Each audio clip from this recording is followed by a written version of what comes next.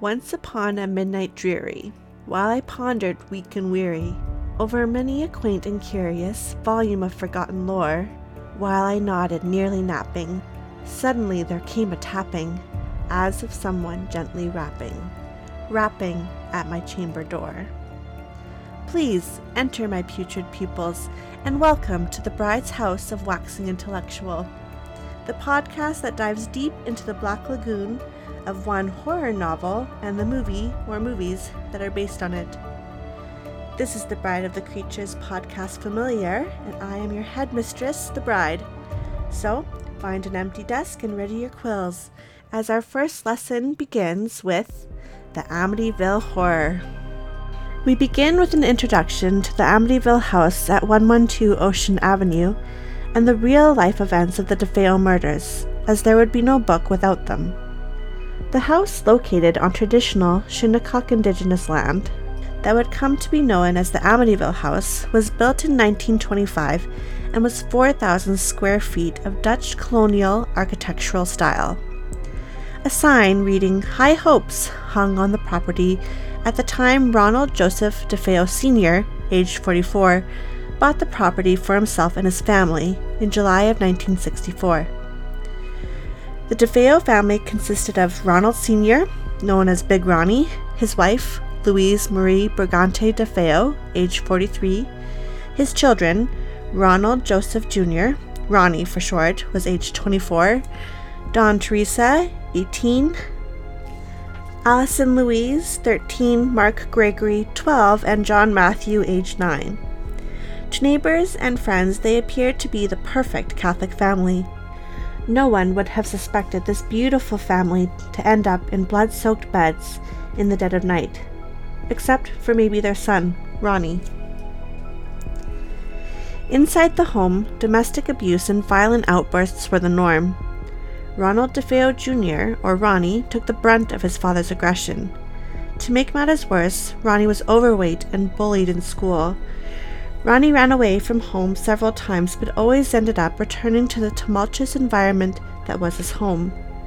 Teachers were often disturbed by Ronnie's violent outbursts. He would throw chairs and other classroom supplies. In between junior high and high school, Ronnie's family did seek help by sending him to a psychiatrist named Dr. Freed. These were very unhelpful appointments, as Dr. Freed aimed to treat Ronnie exclusively with clinical methods of therapy rather than medication. It seems Ronnie never tried to implement Dr. Freed's methods and would stop going to these sessions around the age of 16, turning instead to drugs and alcohol as a means to cope with the continued violence at home and school. In future interviews, Ronnie would recount one occasion of his father beating his mother. Ronnie pulled a shotgun on Big Ronnie, saying, "Leave that woman alone." He pulled the trigger and the gun jammed. The family would act as if this had never happened. Perhaps, just maybe, if they had stopped to address this incident, the following living nightmare may not have happened. The murders took place in the early morning of Tuesday, November 12, 1974. However, no one would take notice until the evening of the same day. Ronnie was at Henry's Bar, colloquially known as the Witch's Brew. After several rounds at the bar with his friend Bobby, Ronnie went home, only to return a little while later, screaming in hysterics, "My mother and father were shot!" Ronnie was quickly placed in protective custody after expressing his belief that Tony Mazzio, a mafia hitman, killed his family over financial disputes. Now, this may seem out of left field. However, Mazzio had been a close and personal friend of the DeFeo family, even living with them for a brief period of time.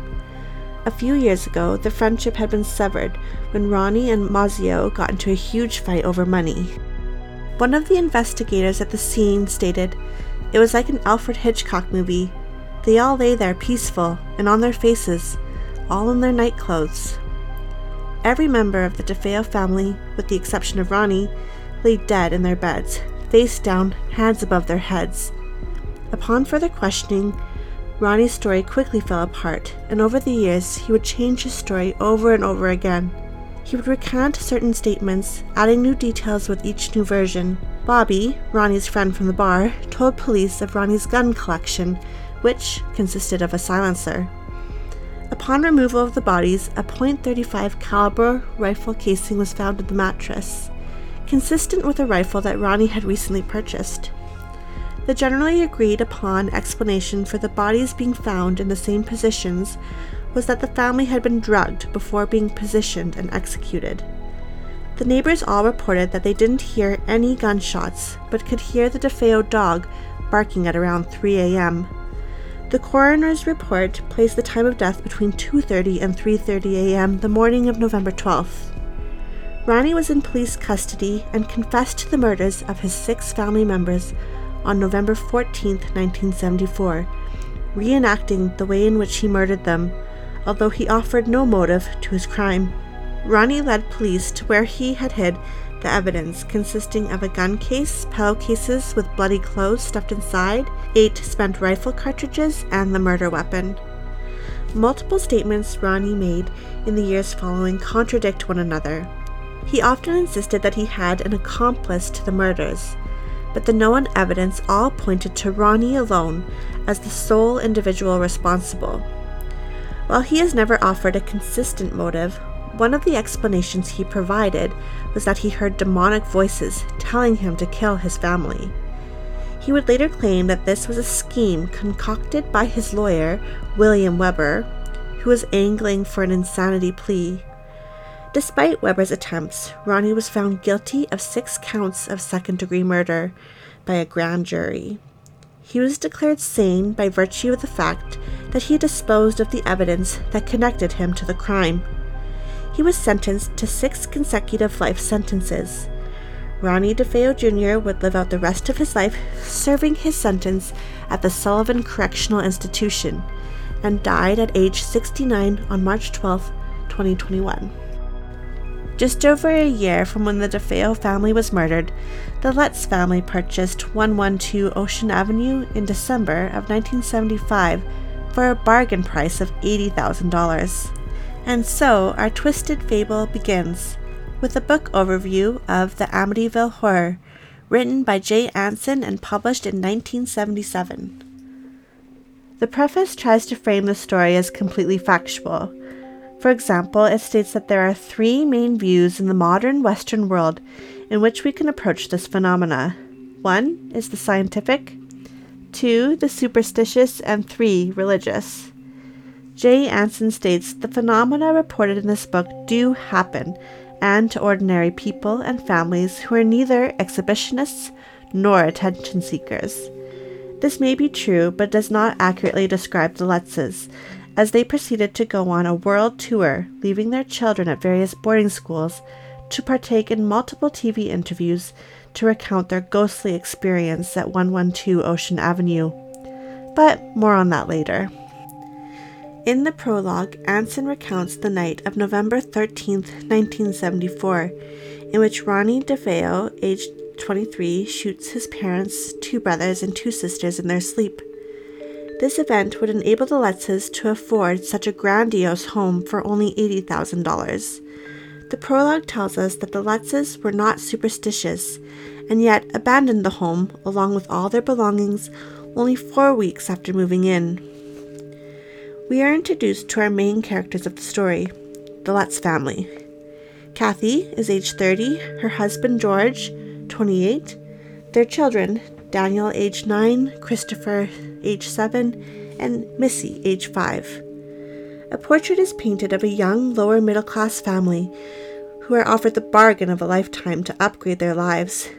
Many pages are spent discussing prices, mortgages, lawyers, down payments, and the extra $400 cash George threw in for all the original DeFeo furniture.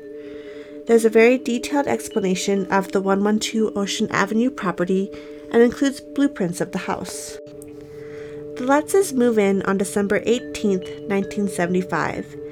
It is then that we are introduced to 2 more characters, Father Frank Mancuso and Harry, the family's dog, a Malamute Cross. Kathy had asked Father Mancuso to come over to bless the home. On his arrival, the family is outside playing and doing yard work. The father allows himself into the home and proceeds to bless the house. It is then that the father hears a booming voice telling him to get out. He leaves immediately and falls very ill. The family is not aware of this occurrence. It was not until after the Lutzes fled the home and the publicity began to surround them that they would hear of the effects the house had had on Father Mancuso. Later that same day, the family is startled when Harry, chained and penned up, jumps the fence of his enclosure, strangling himself on his collar and chain. George runs out and saves Harry just in time. On December 19th, George is woken for the first time at 3:15 a.m., the time of death of the DeFeo family. He hears knocking at the front door and sees the door to the boathouse swinging open and shut.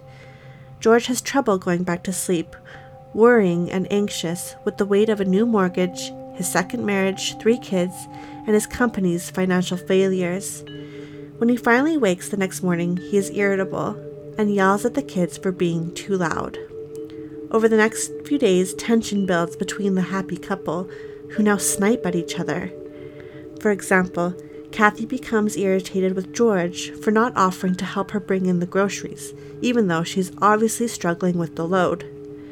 George stops going into work and instead obsessively checks the boathouse and tends to the fire in the living room fireplace. On the 4th night, for the first time ever, the couple beat the children with straps and wooden spoons over a cracked window in the playroom. On December 22nd, Kathy feels a ghostly embrace and feels oddly comforted by it. Their toilets turn black and smell horrible. The sewing room becomes filled with black flies, and George continues his pattern of waking at 3:15, finding the front door ripped from the hinges on one such occasion. The children are found to all be sleeping on their stomachs, which is unusual for them, and is the exact same position the DeFeo family was found in at the time of death. Kathy also finds her crucifix hanging upside down on the wall. Meanwhile, Father Mancuso is very sick with the flu and cannot shake the bad feeling about the Lutzes being in that house. On December 25th, Kathy wakes, screaming, "She was shot in the head!" Kathy and George finally share with each other the strange goings-on in their home. George checks the boathouse, and when he looks back, he sees Missy in the window with a giant pig that has glowing red eyes standing behind her. When he runs up to her room to investigate, he finds her asleep in her bed, but her rocking chair is moving back and forth, all on its own. The kids are banned from entering the sewing room, as Father Mancuso has called and told them not to go in there. Missy explains to her brothers that this is because Jody is in there, an imaginary pig friend that only she can see. On December 26, 1975, George is sick with diarrhea, and Harry does not seem as alert as he usually is. Kathy is stressed over her empty food shelves and having to spend money on groceries. They are preparing to attend Kathy's brother's wedding. Her brother, Jimmy, arrives at the Lutz home and at some point in the visit loses the $1,500 cash from his pocket that was for the wedding caterers. The money is never found, and George generously offers to write the caterer a check to calm down the very distraught groom. A few days later, Kathy is organizing canned food in the basement closet when one of the heavy cans cracks a shelf. The wood paneling behind the shelf bent outwards as if there was a space behind the wall. Kathy could see through the slit of the broken panel that there was an empty room behind the wood paneling. She called George down, who took apart the rest of the wall to reveal a secret room located under the stairs. The room was completely red and smelled of blood. George catches a fleeting glimpse of a face in the wood paneling. A few days later, he would be able to put the name of Ronnie DeFeo to that face. Later, George would discover a well under the floorboards of the secret room. George goes to the local pub called the Witch's Brew, where the bartender looks startled upon seeing George and explains that he looks familiar, meaning he looks like Ronnie DeFeo, as someone had pointed out earlier in the book. While George is at the pub, Kathy is in the kitchen, and out of the corner of her eye sees through the foyer into the living room and catches a glimpse of their 2-foot-tall lion statue moving all on its own. Kathy shakes it off as a trick of her imagination. George, upon returning home, trips over the lion statue. He angrily curses whoever had moved it into the way. Later, teeth marks appear on George's ankle from where he had tripped over the lion. The lion statue is then moved out of sight into the sewing room upstairs. It is the room in which Kathy's aunt, upon visiting a few days ago, had said, "felt bad." Kathy's aunt is a nun and had left the house in a hurry, saying she felt sick. George, triggered by the worries about the strange events at his house, goes to the daily newspaper called Newsday to try and find the history of his home and the DeFeo family that had lived there. It is then that George discovers the history of his house, that the DeFeo murders took place at 3:15 a.m., that the house was built on ancient Shimcock land. They changed the name of the tribe for the book for some reason. The land is believed to be infested by demons, and that a warlock named John Ketchum practiced witchcraft on the land. Father Mancuso's condition worsens as he begins to develop red sores on his shoulders. Blisters appear on his hands, and his ongoing fever increases dangerously. On January 1st, the Lutzes are woken up by wind howling through their bedroom. The windows have mysteriously opened, and a blustery cold wind had ripped the blankets off their bodies. The bedroom door swings back and forth, caught in the draft of the wind. George slams the windows shut. They could still hear wind blowing through their home, and when George runs out, he finds the previously shut door to the sewing room open with its windows open as well, allowing the wind to blow through their home. George struggles to slam the windows shut. The couple run to check the children.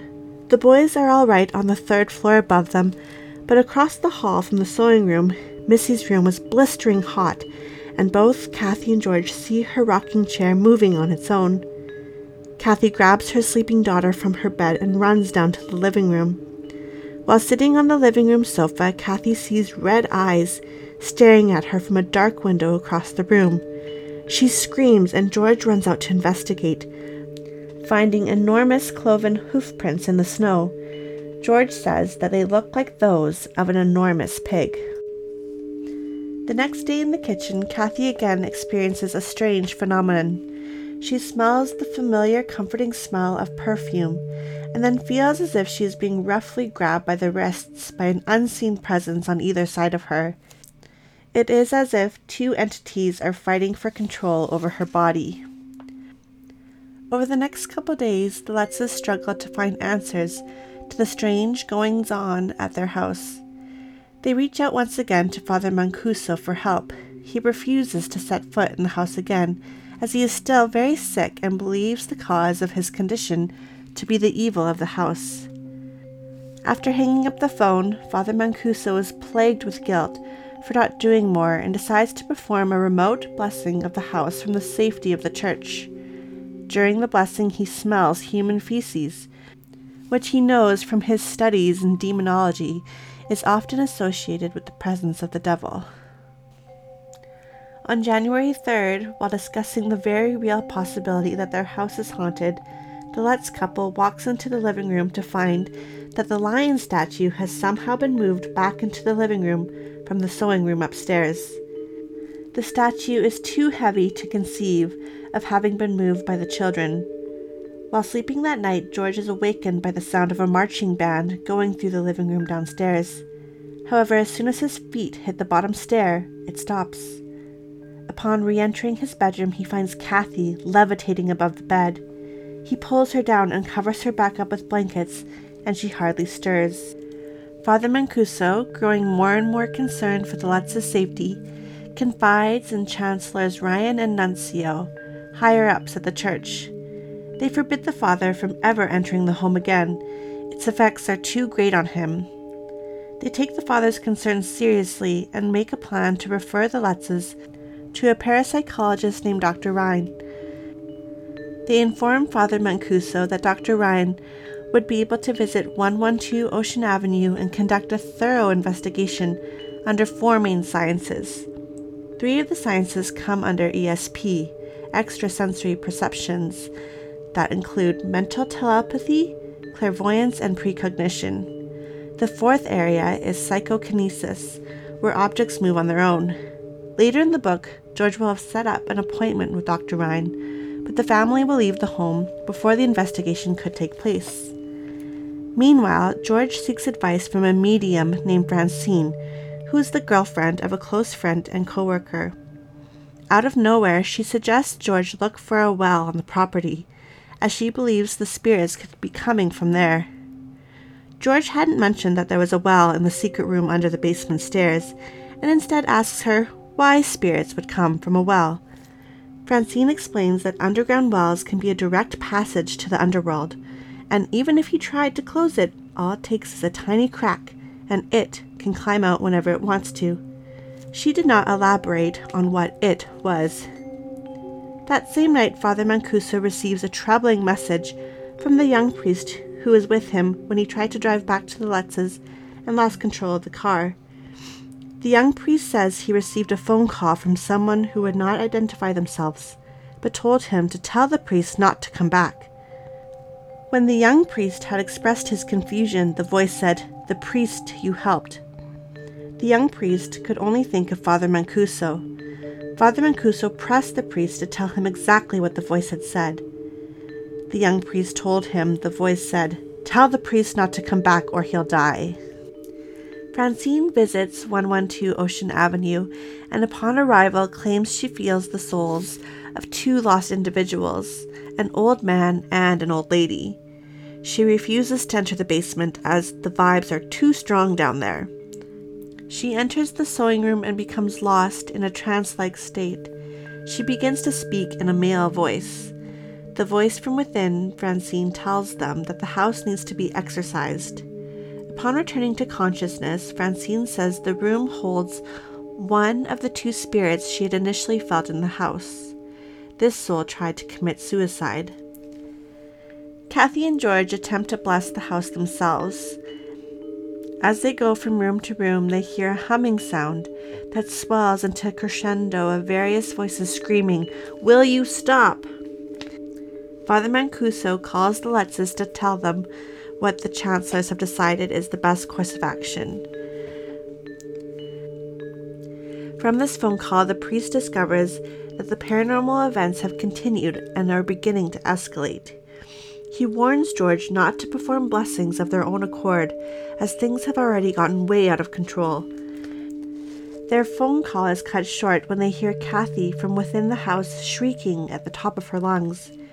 George runs to discover that there is green gelatinous goo oozing from the ceiling to the floor.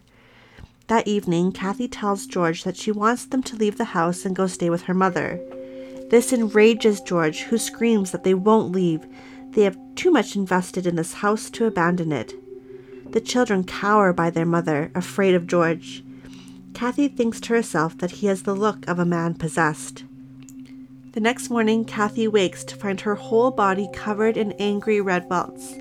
It looks as if she has been burned all over with a red-hot fire poker. Kathy lay in bed the whole day, her body too sore to move. It took till the end of the day for the mysterious welts to fade. Over the next few days, the house continues to plague the Lutzes, freezing the children almost to death as their previously locked windows are all found open in the night, an icy wind billowing through their bedrooms. Danny has an open window fall on his fingers. The window refuses to let go of Danny despite George's best efforts to lift it. Eventually, Danny gets his fingers out and is rushed to the hospital. Miraculously, his fingers are not broken. Kathy's panic swells as Missy, her youngest daughter, tells her that her imaginary friend Jody has told her of a little boy who lived in her room. The little boy got sick and died, and he wants Missy to stay and play with him forever.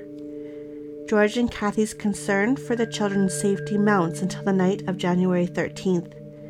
George can hear Danny and Chris's beds moving and bumping around their room. George tries to get out of bed but finds himself unable to. It is as if he is paralyzed. Danny and Chris run into their parents' bedroom, screaming that there is something in their room. George runs to see what it is, and he lays eyes on a white hooded figure at the top of the stairs. At this, finally, the whole family runs to leave the house, just as the front door is blown from its hinges. They drive away, never to return, just 28 days after moving in. The book now jumps ahead to February 18th, 1976. Marvin Scott of Channel 5 News puts together a team of psychics, demonologists, and parapsychologists to spend one night at 112 Ocean Avenue to investigate. During a seance, a psychic becomes ill and has to leave. Others report feeling a cold sensation. Lorraine Warren is quoted saying, "It is right from the bowels of the earth." But there will be more on Lorraine Warren later, the demonologist made famous by the Conjuring films. There is a note from Jay Anson at the very end. All the events in this book are true. The book's strength lies in its pacing and patterns. George consistently wakes at 3:15 a.m., checks the boathouse, and tends to the fire in the living room, although he grows increasingly more irritable and aggressive as the book goes on. Father Mancuso's illness gets progressively worse the more invested he becomes in the Lutzes and their home. The subtle moments of unexplained phenomena within these routines is what makes this book so effective as a horror. Small moments of horror increase and continue to mount within the patterns until they outnumber the moments of comfortable routine. They build on one another with each chapter, increasing the dread and uneasiness the reader feels.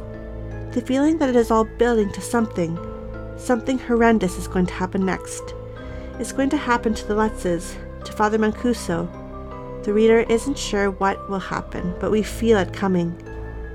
Most people feel comfortable with routine. We go to work at a certain time, eat lunch at a certain time, and go to bed at a certain time. We wake up to repeat this pattern. What we don't expect within these routines is to see things that aren't there, to feel an embrace by an unseen presence, and it is in this unknown that the terror lies. As the book goes on, each character is experiencing different unique areas of the house that are unusual. It's as if each person holds a piece of the puzzle that makes up the Amityville house that they haven't put together yet. This demonstrates the lack of family communication within the Lutz household. Each person is absorbed and wrapped up in their own trauma to take much notice of what is going on with the others.